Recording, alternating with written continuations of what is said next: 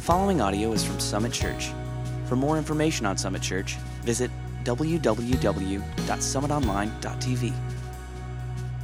Hey, thank you for joining us today. As we just continue to plug through the Gospel of Luke, we actually are going to piggyback off last week. Last week, we started just a kind of a 2-week mini-series within the Gospel of Luke called Life Lessons. This is just Life Lessons Part 2. If you're not with us, just to bring you up to speed, Jesus had been invited to the house of a prominent Pharisee to have a luncheon, almost a banquet, but they have an ulterior motive for inviting him. They're scrutinizing Jesus. They're wanting to see him do something wrong in hopes of being able to accuse him or at best even get rid of him from their region of Perea. They're done with Jesus. They want him gone. And it's during this banquet that Jesus just kind of looks around and begins a conversation. The first thing he did was he looked out and saw a man suffering from edema, and he says, is it right or wrong for me to heal this man? And they don't answer. They don't have a real good answer to that question. So Jesus heals him to show the first life lesson. And then Jesus goes, I noticed also that you were fighting over where you were going to get to sit around the table. And so he highlights the second life lesson from last week. The first being spiritual pride. That's believing that God owes you something because of who you are or what you've done for him, your moral status, among others. That's spiritual pride. He showed them that through the healing of the man. And then the social pride, he goes, you're fighting over seats, but you shouldn't do that because social pride says that people owe you something because of who you are or what you own or who you know or just all around how great you are. So we saw last week that spiritual pride and social pride are both heart conditions that Jesus desires to address in all of our lives. And the solution to those heart conditions is to humble oneself. The last verse we read last week was Luke chapter 14, verse 11. It says this, for all those who exalt themselves, they will be humbled. But those who humble themselves will be exalted. That's the prescription to cure those first two heart conditions. And I want you to make sure that you're picturing this correctly. This banquet is still going on. And Jesus is still having a one-sided conversation, but he's not done. Now he's going to address a third heart condition and give a third life lesson. But now he addresses specifically the host, this prominent Pharisee. He wants to continue the conversation with him, and he's going to say, make sure that your investment, okay, this party you're throwing, make sure your investment brings the best reward. That's that third life lesson that he wants everyone to know and that we are supposed to understand before we end this section today. So let's just jump in. Luke chapter 14, verse 12. Then Jesus said to his host, when you give a luncheon or a dinner, do not invite only. I'm adding that word in there, okay, because it's very important.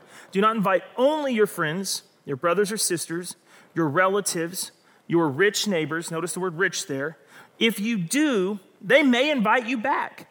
And if they invite you back, you will be repaid.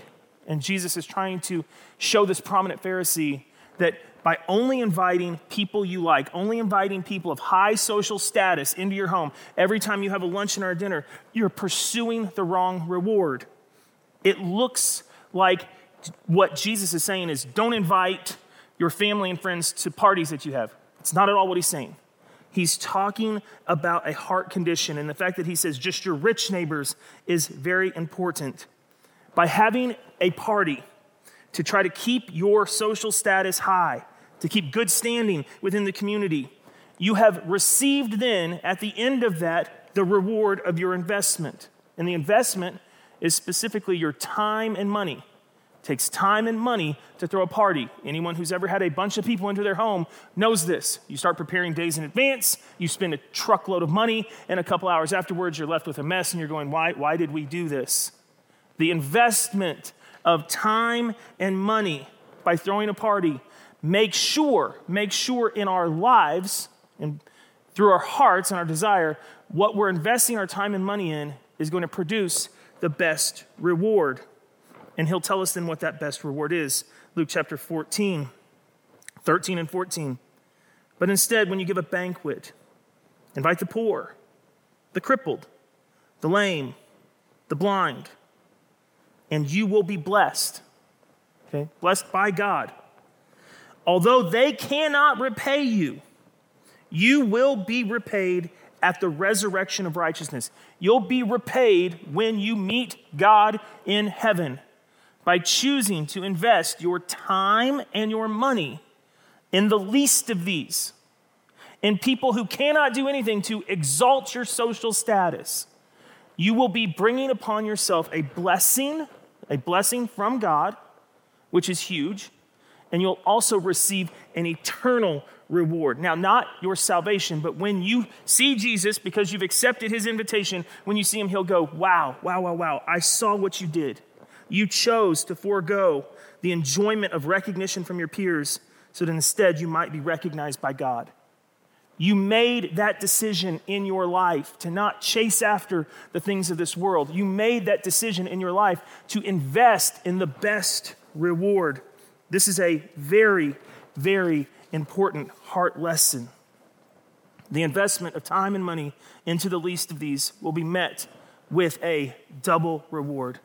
An immediate blessing that's spiritual from God and emotional. Anyone who's ever done something kind, generous, sacrificial, you know that oftentimes you get more from that act. You feel more enjoyment and joy and passion than those that you help. And the second is that eternal reward. That reward at the resurrection is a really great reward, for God rewards very well those who care for the least of these. This is the best reward.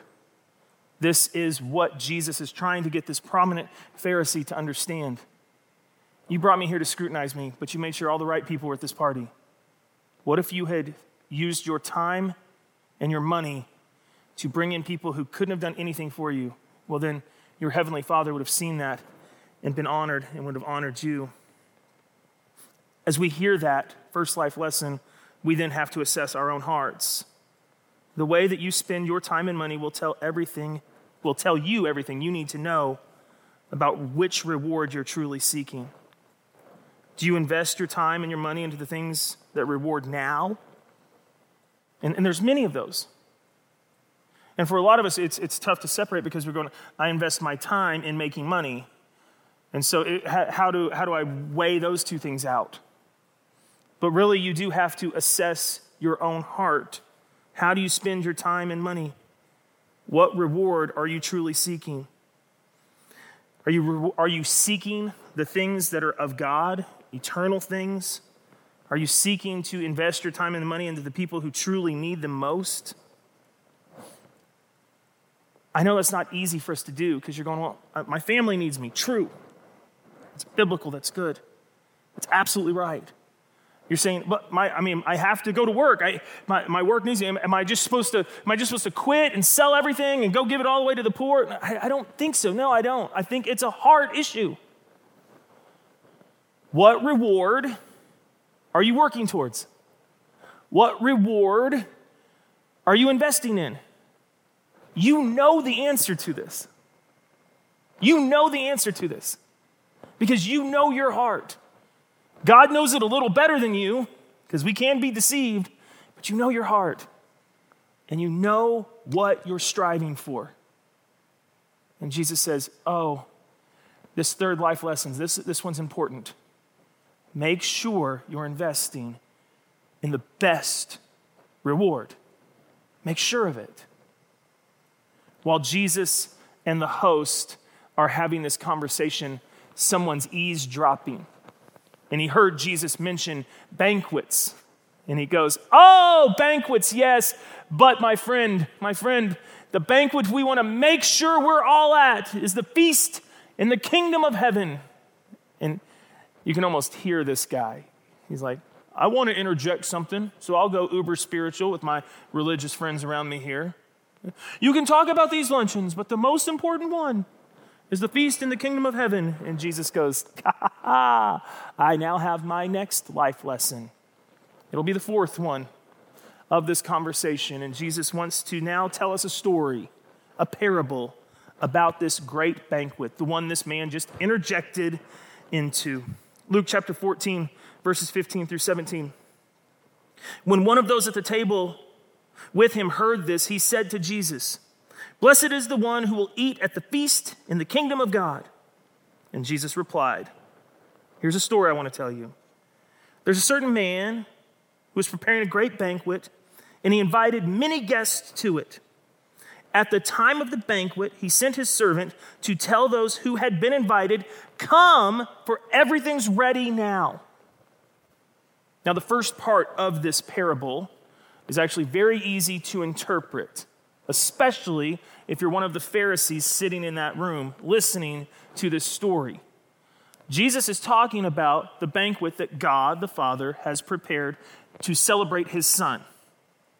And the invitation to this banquet went out thousands of years ago to one group of people, the line of Abraham, Isaac, and Jacob.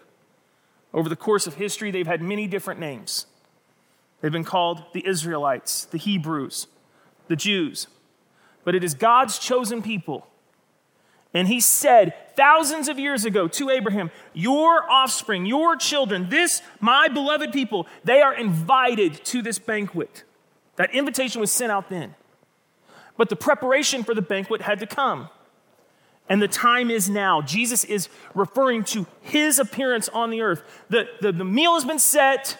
Now I send out my servants, the disciples, to go gather those who have been invited and tell them, hey, it's time to come. It's time to come on home to the banquet. And Jesus is saying, this group of people who have been invited and now have been told it's time to come, they have a choice to make. Will they choose to accept the invitation that has been given to them? Will they choose to go with the servants when they're told it's time? Will they do that, or will they refuse? That's what this parable is teaching thus far. And the response is very telling. Verse 18, but they all alike began to make excuses. Okay, that's a very tough word to understand, but the all there means they unanimously are with one accord. So it's not that every single person who was invited said no, okay? Not every single person did, but the group as a whole chose to unanimously say, no, I don't think we as a group want to accept this invitation. And they made excuses. The first said, I just bought a field. I must go see it. Can you please excuse me? The word excuse there can be translated shun, reject, or refuse. And I think that's a better translation. So instead of saying, can you please excuse me, which is polite, I think what's happening here is this group of people who've been invited and now told it's time to come, they're saying, can't, just bought a field. Got to make sure that I go check on it before I show up to the party. So I'm going to just have to reject. I'm going to have to refuse the invitation. Now, this is a weak excuse because very few people buy property sight unseen. But Jesus isn't done telling this story. In verse 19, he said, another one said, I've just bought 5 yoke of oxen. I'm on my way to try them out. Please excuse me. I got to go check out my ox. I got to go plow a field. I would love to, but I can't. I'm going to have to decline. Very similar to the first excuse. The third excuse that Jesus gives, this one actually holds a little bit of water. Still another said, I just got married, so I can't come. That sounds real, but if you just kind of peel back one layer, if you're saying, I can't make it because I'm on my honeymoon, that's fine, but you're not on your honeymoon right now. And the servant's there to take you at this moment. So the refusal, because of the excuse, it doesn't really carry a lot of weight. Verses 21 and 22. The servants came back and they reported to his master. Hey, we went out. We told them all to come, but they refused. The owner of the house became angry. And if you're tracking with this parable and you're going, wait, God can't become angry. Well, the Bible's very clear. Anger is not a sin. It's just what you do with that anger. And historically, looking back, when God's chosen people, the Jews chose to reject the invitation to come to the banquet of his Son, I'm sure God became quite angry. I did all this for you. This is the culmination of my promise. But how you respond in that is where you can potentially sin. Of course, God doesn't sin.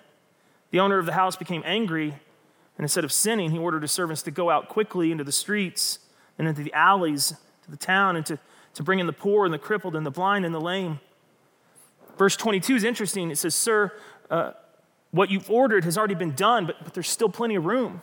We went out. We went out and we got those people.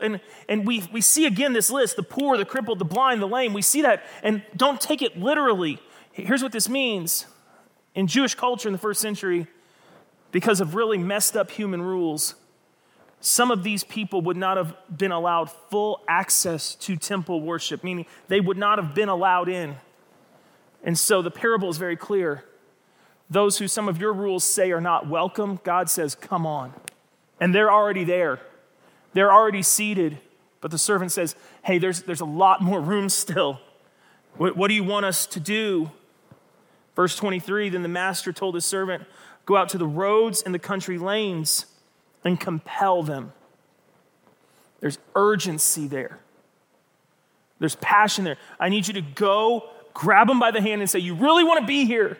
Now, you can't force someone to come to this banquet, but you can really, really urgently compel them and tell them how important this banquet is to them. I want you to compel them to come in so that my house will be full. What a beautiful statement about the heart of God. I want my house to be full. I'm not trying to keep anyone out. But those who are invited, those who are compelled to come, they need to respond with a yes. That's what they need to do. And it's interesting there, if you notice between verses 21 and 23, there's 4 different phrases for roads or streets or alleys or country lanes. It's all paths and ways to go, but it's not talking about directions to the feast. It's talking about how many people you're going to find there. In verse 21, streets and alleys, that represents places where you'd easily find people. But in verse 23, where you see country lanes and roads are just dirt paths, but you can still kind of get a cart down it. Country lanes are literally just trails cut between the trees. There's not going to be a bunch of people there, but I need you to go to the places where you might not expect to find anyone, just in case someone's there, and invite them to this banquet. And the other truth of verse 23 that every Pharisee in that room would have understood is that what God the Father is doing here is he's saying, I want you to go find the outsiders now. I want you to go find the Gentiles. The ones who the people in that room listening to this story thought never had a chance in the world of making it to this feast. But I want you to go find them, and I want you to compel them to come because they are invited also. Paul talks about this at the very end of Acts. Acts 28:28. He's saying this to a room full of Jewish people. Therefore, I want you to know that God's salvation has been sent to the Gentiles, and they'll listen. You didn't. Paul's saying, my entire ministry was to go tell those Gentiles who you thought would never make it in. My whole ministry was to go tell them about the invitation they've been given to come to this banquet. And you know what? Across the board, they listened a whole lot better than you did. Going back into Luke 14, verse 24, Jesus finishes the parable. I tell you, not one of those who were invited will get a taste of my banquet. Those who refused the invitation will not sneak in later. Only those who respond with a yes will get a seat at the table. The urgency of this parable is not to be lost. The master desires his servants to go out quickly and let people know the time has come. It is now. And the urgency is there because days are numbered. Whether that means Jesus' return and the end of it all, or you personally, your days, and a failure to respond to the invitation because one thinks that they have more time. That is a dangerous, dangerous gamble. And the final life lesson, the fourth one of this section, the last 2 weeks, is this. Don't let a hardened heart and a lame excuse stop you from responding to the invitation of God. Don't let your hardened heart towards God and a bunch of lame excuses, Jesus gave us 3, stop you from responding to the invitation of God. In my 20 years of ministry, I've heard a lot of excuses, and most of them don't hold water. I've heard people say, it'll all work out in the end. I don't need to make some confession of faith. I don't need to. If the God's up there, it's all going to work out in the end. I've heard people say, I've just got some more living to do. I have a few more promotions to attain, and then, me and God, we'll figure it out. The invitation will still be there. We say, I've got a spouse to find. I'm in this relationship. I'm trying to figure it all out. I really, God, I don't have time for that invitation right now, so it'll work out. And then, I've got kids and stuff from here to there. I've got life just getting in the way. But, I'm sure at some point we'll figure this out. I've heard people say, I've just got a bad taste in my mouth about God. You claim that he's this loving God that's for me, but I see a God who just wants to put a bunch of rules on my life, and it's got a bad taste about it. I don't know if I want to go to his feast.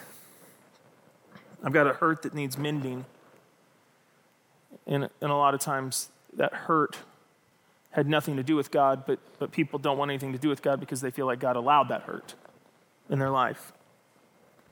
Or there's just an obstacle that stands in the way. There's financial obstacles. There's social, relational obstacles that just stand in the way from you being able to actually accept the invitation.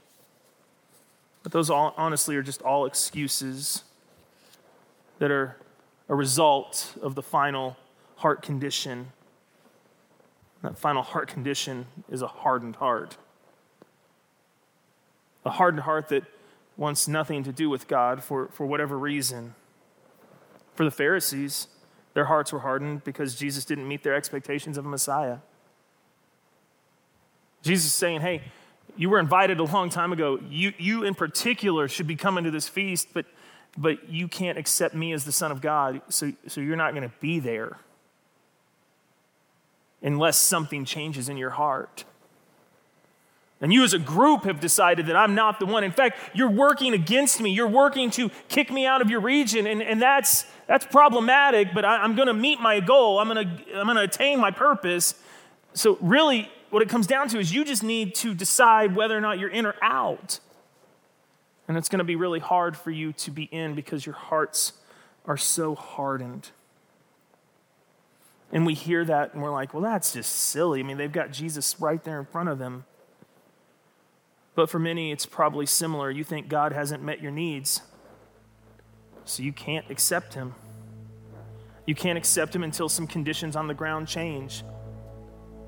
And that thought, that process is a simple result of a hardened heart. Wrapping up this entire section, whether it's social pride, spiritual pride, whether it's investing in the wrong reward or a hardened heart, the solution, the prescription to fixing all of this is the same. It's humbling yourself before God. It's accepting that this life is not all about you. It's knowing that everything you have is from God and using your time and your money to invest in the best reward. It's accepting that God has done so much for you and knowing that to demand anything more from him or to demand everything to be perfect for you to accept him and his son, that's just pride. That's just pride. So I ask you, similar to last week, but with two new heart conditions and life lessons to process through, will you humble yourself before him? Will you invest in the best reward? Will you look today at how and where you spend your money and your time?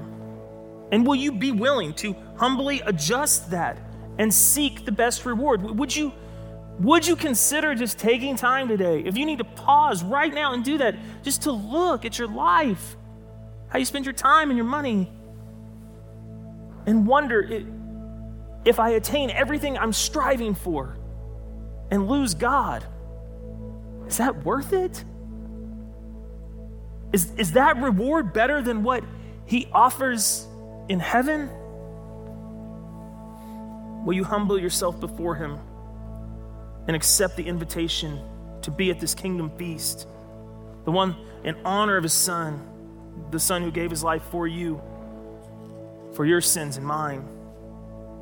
I'm asking, church, will you literally say yes to this invitation? Will you out loud right now, as if I'm the servant coming to tell you, hey, it's ready, it's here, do you want to come? Will you literally say yes? Yes, I give Jesus my life, my heart, and I humbly express my need for him. And I acknowledge, Jesus, that you are Lord of my life. Whether you've made that proclamation and confession of faith many times before, or this was the first time, I believe that if you meant that with all of your heart, you've just said yes to the invitation.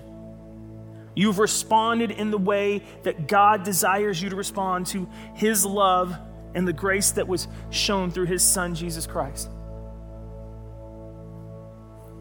Anytime we're talking about the heart, whatever condition our heart may be in, anytime we're talking about the heart, I want you to know we're talking about the thing that God cares about the most.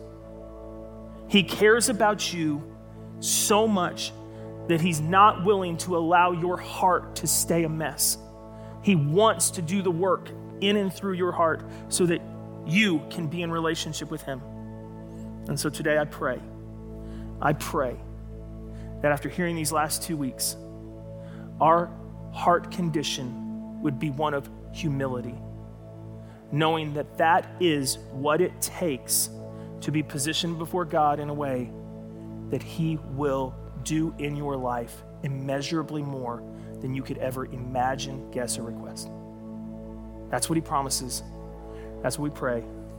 And that's how we close out this section of Jesus' teaching on the heart. And so, Father, I ask that you would move in such a way now that our hearts would be humbled before you, that your grace would be sufficient for our needs, that our religious pride, our social pride, that, Lord, our need for others to like us, that you will address that. Father, I pray that we will make the investments in our lives that will bring the best reward. And I pray most importantly that you would give us the grace today to accept your invitation into relationship with you and your Son, Jesus. We pray that in his name. Amen.